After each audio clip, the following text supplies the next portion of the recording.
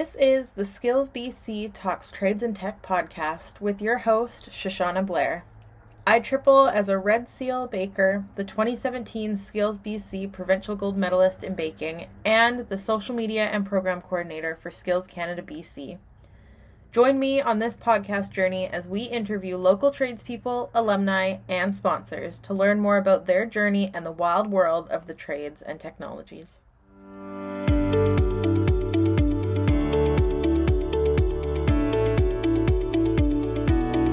I am joined by the 2023 Provincial Gold Medalist in car painting, Stephanie Appel.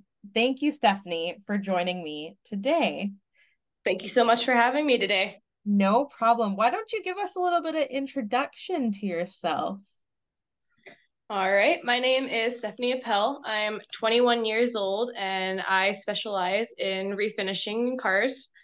I got started kind of in the trade towards 2020. I was in the Women in Trades program. They're an outstanding program that sponsors women to go into the trades for free. You get to try a bunch of different things. And then after, when I decided that I really wanted to do auto body, they helped pay for my course. And here I am today as the provincial gold medalist. I wouldn't be here if it wasn't for them.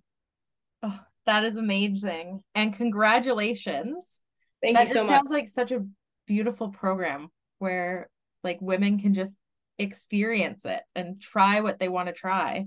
It's outstanding. They cover everything for you. You get to try so many different things. It's so worth it. Such a great program. I'm so glad I got to be one of the people to go through it. I'm glad too, because without them, I wouldn't have met you. Right? And is that how you heard about Skills BC? I kind of started, like, I did know a little bit about Skills BC when I got into the trade, but I would say I really heard, like, what Skills BC was about at a Woman in the Industry conference in Burnaby back, I want to say last May or 2 Mays ago. About roughly a year ago, I went to the Women in the Industry meeting, and they kind of touched on all the different parts of the industry, different roles of the industry, and they had a nice little slideshow for you guys for Skills BC, and that's when I really first heard about you. Oh, wow. Oh, that's good. And how was that conference? It was great. That is actually the night that we got asked to be an all-women's team in a pedal car charity contest for the ARA, which we are back for year 2 at the end of this month. It'll be unveiled. Oh, very exciting. Yeah. Oh, I can't wait to see how that goes. It's my fun little secret side project. Yeah. We all need some of those, that's for sure. Certainly. So tell me a little bit more about your journey through competition, like getting there, competing, the highs and the lows, everything. Well, for provincials compared to nationals, it was definitely really different. Provincials wasn't very far from home, a few hours there and back, a little bit of a snowstorm that I drove through. Nationals was insanely exciting. I first time flying alone on a plane all the way to Winnipeg, which was quite the adventure. My company had me in first class. Don't think I'll ever not fly first class again. Getting there, it was definitely a little nerve-wracking at first, showing up in a different province by myself. My coach had arrived a little bit before me, so he had already reached the hotel, but got there, we got settled in. I met him for dinner that night, and off we went, really. It was definitely a fun journey, that's for sure. Yeah. What would one of your favorite memories be from that journey? Well, I would probably say the connections that I made with the team. There was a lot of great people that I met.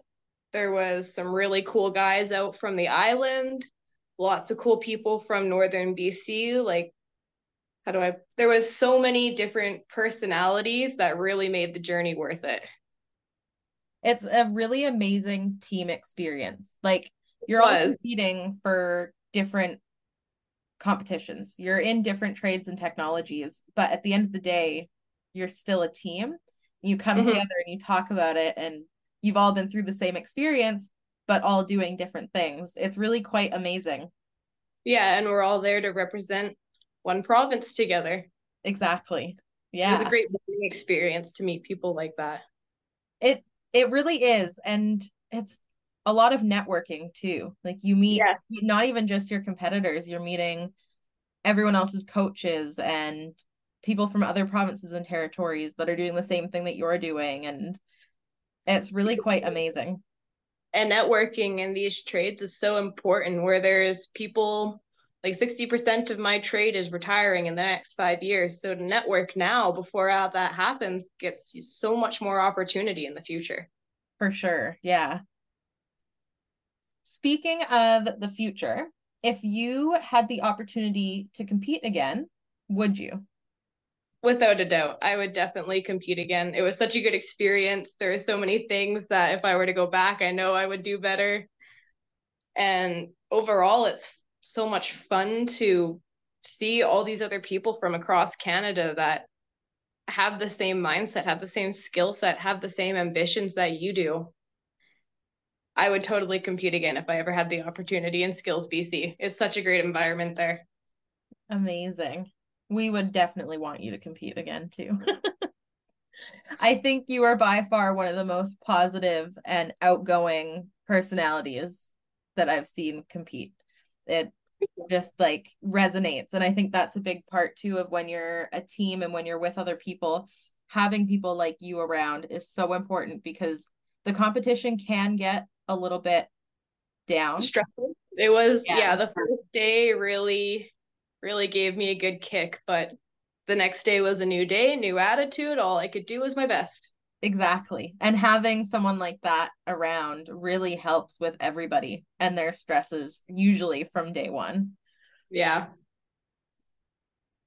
And on that note, if you were to talk to someone that was looking to compete, what is something that you might tell them, a piece of advice that you might have for them? Don't let the scary ones get to you. I started with the section I was most worried about, and I feel like I definitely let it get to my head. But at the end of the day, you just need to stop and breathe and do what you know how to do it. You know what you're doing. You can do it. Just stop and breathe and think about what you're doing. Don't let it get to you. Don't see it as, oh my gosh, I'm in a national competition. See it as I'm about to paint that car. I have to make that look good. What do I know how to do to get there? And you will. I think that's amazing advice because it's not just that it's a national competition. If you were on the job, you couldn't exactly walk away from it. It needs to get done. So, Just how can because you complete there's it? a timeline on it at the competition doesn't mean there's a timeline to get that vehicle out of your shop. It's the same thing. You just have to find a better viewpoint of it. For sure. I like that. And do you have any advice for those that might be looking to pursue a career in the trades as a whole, not just for competing? Job shadow people. Before I entered this trade, I called up three separate shops. I did three different job shadows. I checked out what the front office was like. I checked out the refinishing side and I checked out body work at all three different shops. I worked one on one with the guys. I worked with the managers. I explained to them what I was trying to do, why I was wanting to come to their shops, and they did let me come in and check it out. I did my research before I came into this trade. I knew that this trade had a hard working side. It had a very sophisticated front end, and paint side, you could be a little more creative if you wanted to, and you can really find where you fit in that shop and trade environment.